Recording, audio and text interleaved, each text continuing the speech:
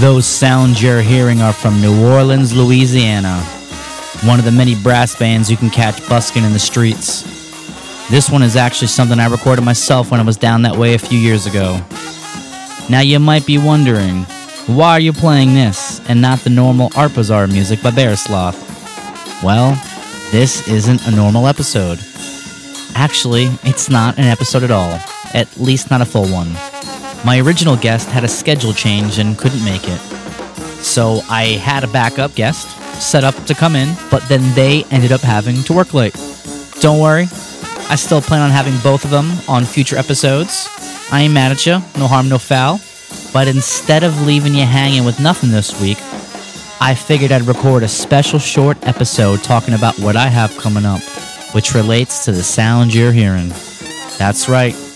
I'm headed down to New Orleans. It's mostly a pleasure trip, but it's turning more and more into a work trip as well, which I'll explain in a little bit. But first, I want to talk about why I love New Orleans and what makes it so special to me. Now, keep in mind, these points are in no specific order, but first and foremost, I gotta talk about the food. The New Orleans food, the stuff I can't stop thinking about. You got the po' boys and the jambalaya and the red beans and rice. And what I'm super excited about is it's crawfish season.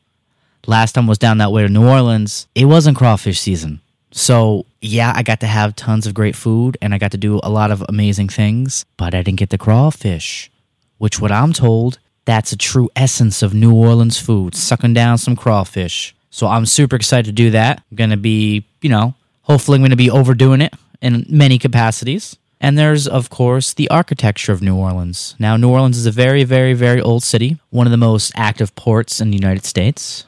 And the architecture reflects that old nature of the city, of which it's kind of a clash of many different types of cultures. And for me, I love walking around looking at the Creole cottages, but especially the shotguns. Those wooden structures that are often painted all kinds of amazing colors, reflecting the family's taste or style, or maybe a social club or a pleasure club that they're a part of.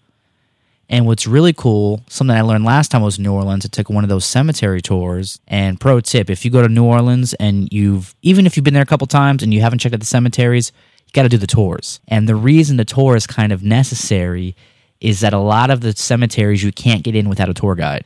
That's a thing because, unfortunately, people go in and vandalize. I don't know if it's so much locals, but probably visitors getting tanked, drunk, whatever, lit, and going in and probably smashing things up. But what was really cool that I learned is that often families, at least families with money, who could buy a big tomb for all their family members to share over time, they would paint their tombs, their family tombs, to look like their family homes. Now, I don't know how often that's kept up now because a lot of the tombs are just basically down to the white stone that was used. I guess only in certain cases families still upkeep that, but the whole idea was that if you went to visit a loved one in a cemetery, you would just look for the tomb that was the same color as the family house, which I think is awesome. Just one of those really interesting things of culture that no one really thinks about. You don't really hear people talking about. But to me, that's like the depths of culture, something like that. Probably really only exists in certain places like New Orleans. I'm sure it exists in other places in the world. But as far as I'm concerned, here in the United States, that's pretty specific to New Orleans. Obviously, it's a city steeped in history. They have a bunch of different museums there, even the World War II Museum. Obviously, I'm more interested in the music side of things, but for history lovers, it is just, the buildings themselves are so old, you feel like you're walking through history. You have some of the cobblestone streets still there, so if for anyone that's interested in history, it's definitely a place where you can wet your whistle. And for me, the big one is the music. Like I just kicked off the top of the bonus episode here, mini episode, whatever you want to call it. I listen to this music every day of my life. I can't help it. I connect with it in a very, very deep, strong way. There's this funny saying that the only American invention is jazz, and jazz was really invented in New Orleans. So if you take that at face value, the only thing America ever invented was jazz, and it was done down in New Orleans, Louisiana. Now, obviously, we have patents and copyrights that prove otherwise, so it's not something to be taken at face value, but I think the meaning is well intended, that it was the first very, very, very American thing to come out, because up to that point, everything we did here in the United States was based on what was done by people from where they came before. You know, if they came from Ireland or Germany or even parts of Africa or Asia, they brought those traditions with them. And in fact, that's how jazz came about. I mean, you had the plantation songs, the calls and hollers, which ended up over time transforming into the blues, which was the basis for jazz. And something that I read a few years ago that I thought was fascinating, the reason there are so many brass instruments in New Orleans and in jazz is because either freed or escaped slaves during the Civil War walked across battlefields and picked up the trumpets and brass instruments from fallen soldiers and started using them to play their gospel music, their field songs, anything that kind of spoke to them. And that was how brass bands became such a fixture. One of the ways, at least. Not the only way. But it is a part of history, which I think is amazing. Now, I plan on checking out tons of music. Aside from the food, it's going to be the main thing I check out while I'm in New Orleans. I'm going to hit, Bourbon Street just very briefly, just to, I'm going with a friend, want to show them they haven't been there before. Obviously, Frenchman Street is a lot more real for the brass bands and where the musicians go and hang and jam after their own gigs. Want to check out some shows. I'm hoping to check out a jazz house show. Not sure if I'm going to get to do it this time, but it's something that's on my list because I'm going down. It's Mardi Gras season. I'm not going down for Mardi Gras Day, but it is Carnival season, which starts in early January, and I didn't know this when I planned my trip. Mardi Gras Day, Fat Tuesday, is actually a bit earlier this year. It's usually closer to the end of February, so they have a shortened season. So I thought I had more time, knowing there were going to be parades when I went, but not that I was so close to Mardi Gras Day. So I've never been there for Mardi Gras Day yet. I'm definitely planning to do that next year, which I'll talk about more in a little bit. But I guess overall, one of the other things I love about New Orleans, it kind of ties it all together, is the culture. Like I said, New Orleans is steeped in history. There are people from all walks of life. It was a very fascinating port city where slaves were allowed to go. It was a French city. Up until 120 years ago, business was still conducted in French. You had the Native Americans there. And then one of my favorite things is the Mardi Gras Indians, which is a culture that has been born out of escaped or runaway slaves who were taken in by Native Americans. And over time, crossbreeding and culturals intermixing, kind of this new culture emerged, which is the Mardi Gras Indians. And for those who know who the Mardi Gras Indians are, I implore you to go look at some videos. Go check out some photos. These amazing folks, they make these beautiful outfits all year long. They sew them by hand to reflect birds of paradise, different birds they would see. And they make them out of feathers and beads, and they make these murals on them of what is important to them. Sometimes it's a fallen family member. Sometimes it's an animal that's important to them. Sometimes it's them themselves, and each tribe has a big chief. And these guys spend all year long sewing, making their suits. And on Mardi Gras Day, they take the walk. And you see these Mardi Gras Indians will pass through different neighborhoods doing their dances and performances. And one of the most amazing things is when you see two big chiefs that cross paths. And they have their routine, their tradition, and they have to show respect for one another and try to outdo one another. And if the chief whose territory you're in doesn't approve of you, you got to turn around and find a different way. I love that. Again, something I haven't seen yet in person, but that is at the absolute top of my list, which unfortunately, again, I won't be there for Mardi Gras Day this year unless things change, unless I get so hooked into what's going on, I just don't come back, which is always a possibility.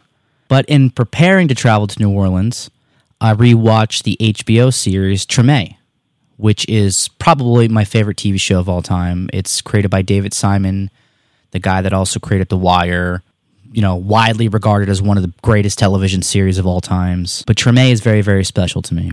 And it's probably the third or fourth time I've watched it all the way through. The series is about post-Katrina, a few months after Hurricane Katrina, and it follows a number of characters whose lives seem to be disconnected from one another. You know, you have a musician, you have a lawyer, you have a woman that owns a bar, you have a DJ that works for WWOZ, the actual radio station in New Orleans. It's a fictionalized character, not anyone that actually worked there. You have this chef that owns her own restaurant, and fun fact, the advisor for that show was none other than Anthony Bourdain, someone else I hold near and dear to my heart. So I've probably watched Treme all the way through 3 or 4 times now at this point. Love it. Still as great as ever. It's only about 3.5 seasons. They call it a 4th season, but it's really a half season on HBO because it didn't really have a big audience to keep it going. And for an ensemble series like that, you know, you kind of need your audience. But it was a bummer to see it go. But I love it. I think it ends great. I think it plays great all the way through. It's hard for me to see some of those actors in other roles because I relate them so much to that show. But I've watched other bits of that show many, many, many, many times, especially the musical sequences and the stuff with the Mardi Gras Indians. The Mardi Gras Indian storyline is my favorite storyline in the whole show. And then my favorite character is Antoine, who is a trombone player, a struggling musician that gets this kind of a spoiler. He goes on to teach a band class in middle school. And it's his struggles to kind of adjust doing it because he just wants to party and, you know, live the life of a musician. But then he starts to see how fulfilling and necessary this role is, especially as he gets connected with some of these kids. And he starts to feel responsible for them and get involved with their lives. And, you know, when you see what kids are going through, it's hard to just turn your back to them, especially when they're looking up to you. I'm always watching stuff about New Orleans music and documentaries. So I feel like I'm very, very, very prepared as far as culturally taking things in. I'm ready to go. I'm so ready, and I am super, super excited. So, and just to talk about some of the stuff I have planned, and these are all things I generally recommend to do. Like I said, I'm going down to Mardi Gras season. So, carnival season, lots of parades. So, on the weekend, ton of parades all day long. It's going to be 2 full days, nothing but parades. Now, and this is kind of an obvious one, but I think it's so essential. Preservation Hall. I already have my tickets, front row tickets for Tuesday night Preservation Hall All-Stars, which it's hard to pick what to go to, but for me, the best thing to go, if you can only do one, the Preservation All-Stars is where you want to go, because that is kind of a throwback to the tradition of the Preservation Hall, which goes back to the 1960s, which a couple from Philadelphia, in fact, traveled down to New Orleans just as tourists, and the space was operating as an art gallery. And the art gallery would sometimes have music shows, and the gentleman, Mr. Jaffe, he was drawn to New Orleans because of this cultural music they had. But it wasn't the popular music of the day anymore, so it was apparently very difficult for him to find this live music that he yearned for. And somehow, the art gallery manager and the Jaffes, they hit it off, and he offered them the opportunity to run the art gallery full-time, which they agreed to, and they turned it into a full-time music venue called the Preservation Hall, intended to preserve the traditional music of New Orleans. And they went and they found all the old-timer musicians that still played this stuff, and, I mean, literally the entire town is musically what it is now because of Preservation Hall. Because they made that traditional New Orleans music cool again. And that's why when you go down Bourbon Street or Frenchman Street or even all the little clubs and joints throughout the city, that stuff is there largely because Preservation Hall told the world how important it was. And it's a great little venue. They have these long wooden benches. I think it seats maybe 60 or 80 people. It's not very large. It's, in fact, smaller than our main gallery here at the Alternative Gallery. It feels like you're watching a jazz show in the 1930s. It just has that feel to it. It just the place hasn't changed at all.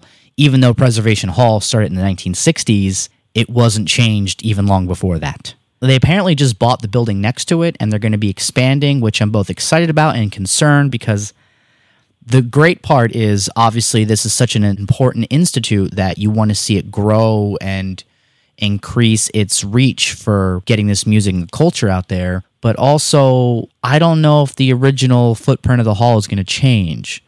I hope it doesn't, because I think that is so special. I think it is kind of a snapshot in time. I would prefer to see it as is, but unfortunately, not my decision to make. But no matter what, I'm really glad to see that the Preservation Hall is growing, because they deserve it. It's amazing. So if you've never been to Preservation Hall, it doesn't matter how trendy or touristy you think it is. It's popular for a reason, and you can't miss it. And again, check out the Preservation All-Stars if you can. One thing that I'm doing that I haven't done before is I'm going to go on a steamboat tour. I just recently read Louis Armstrong's first book. It's called Swing That Music, and he writes at length about a gig he had gotten on a steamboat that would travel up and down the Mississippi.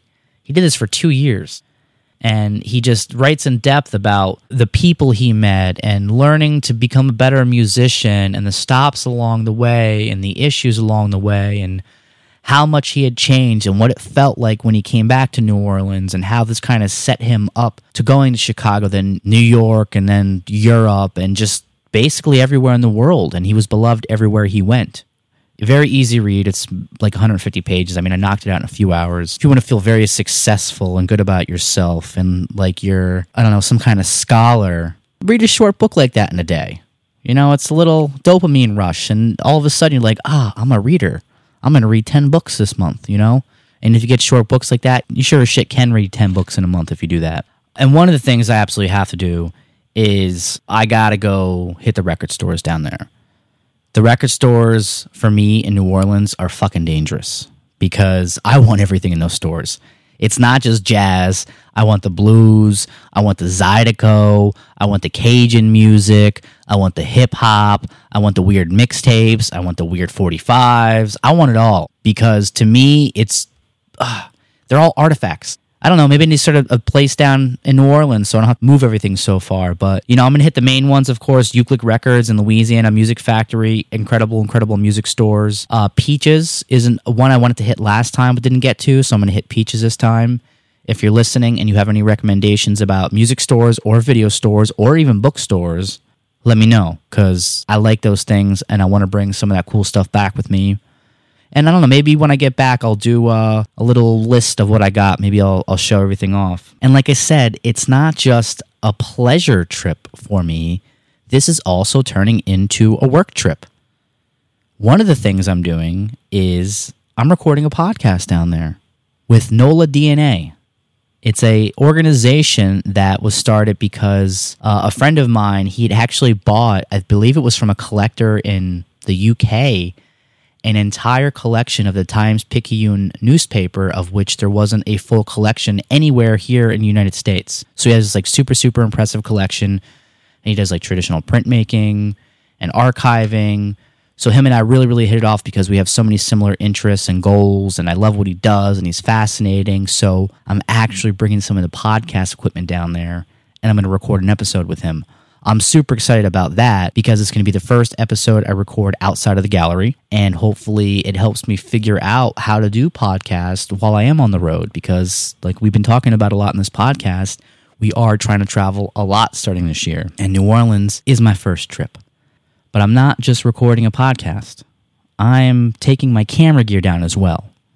Now, the project that I'm hoping is going to come about isn't quite official yet, but I think it is. With the camera gear, like I'm taking it down because I'm going to start filming little bits of things for what I hope will be my next feature documentary.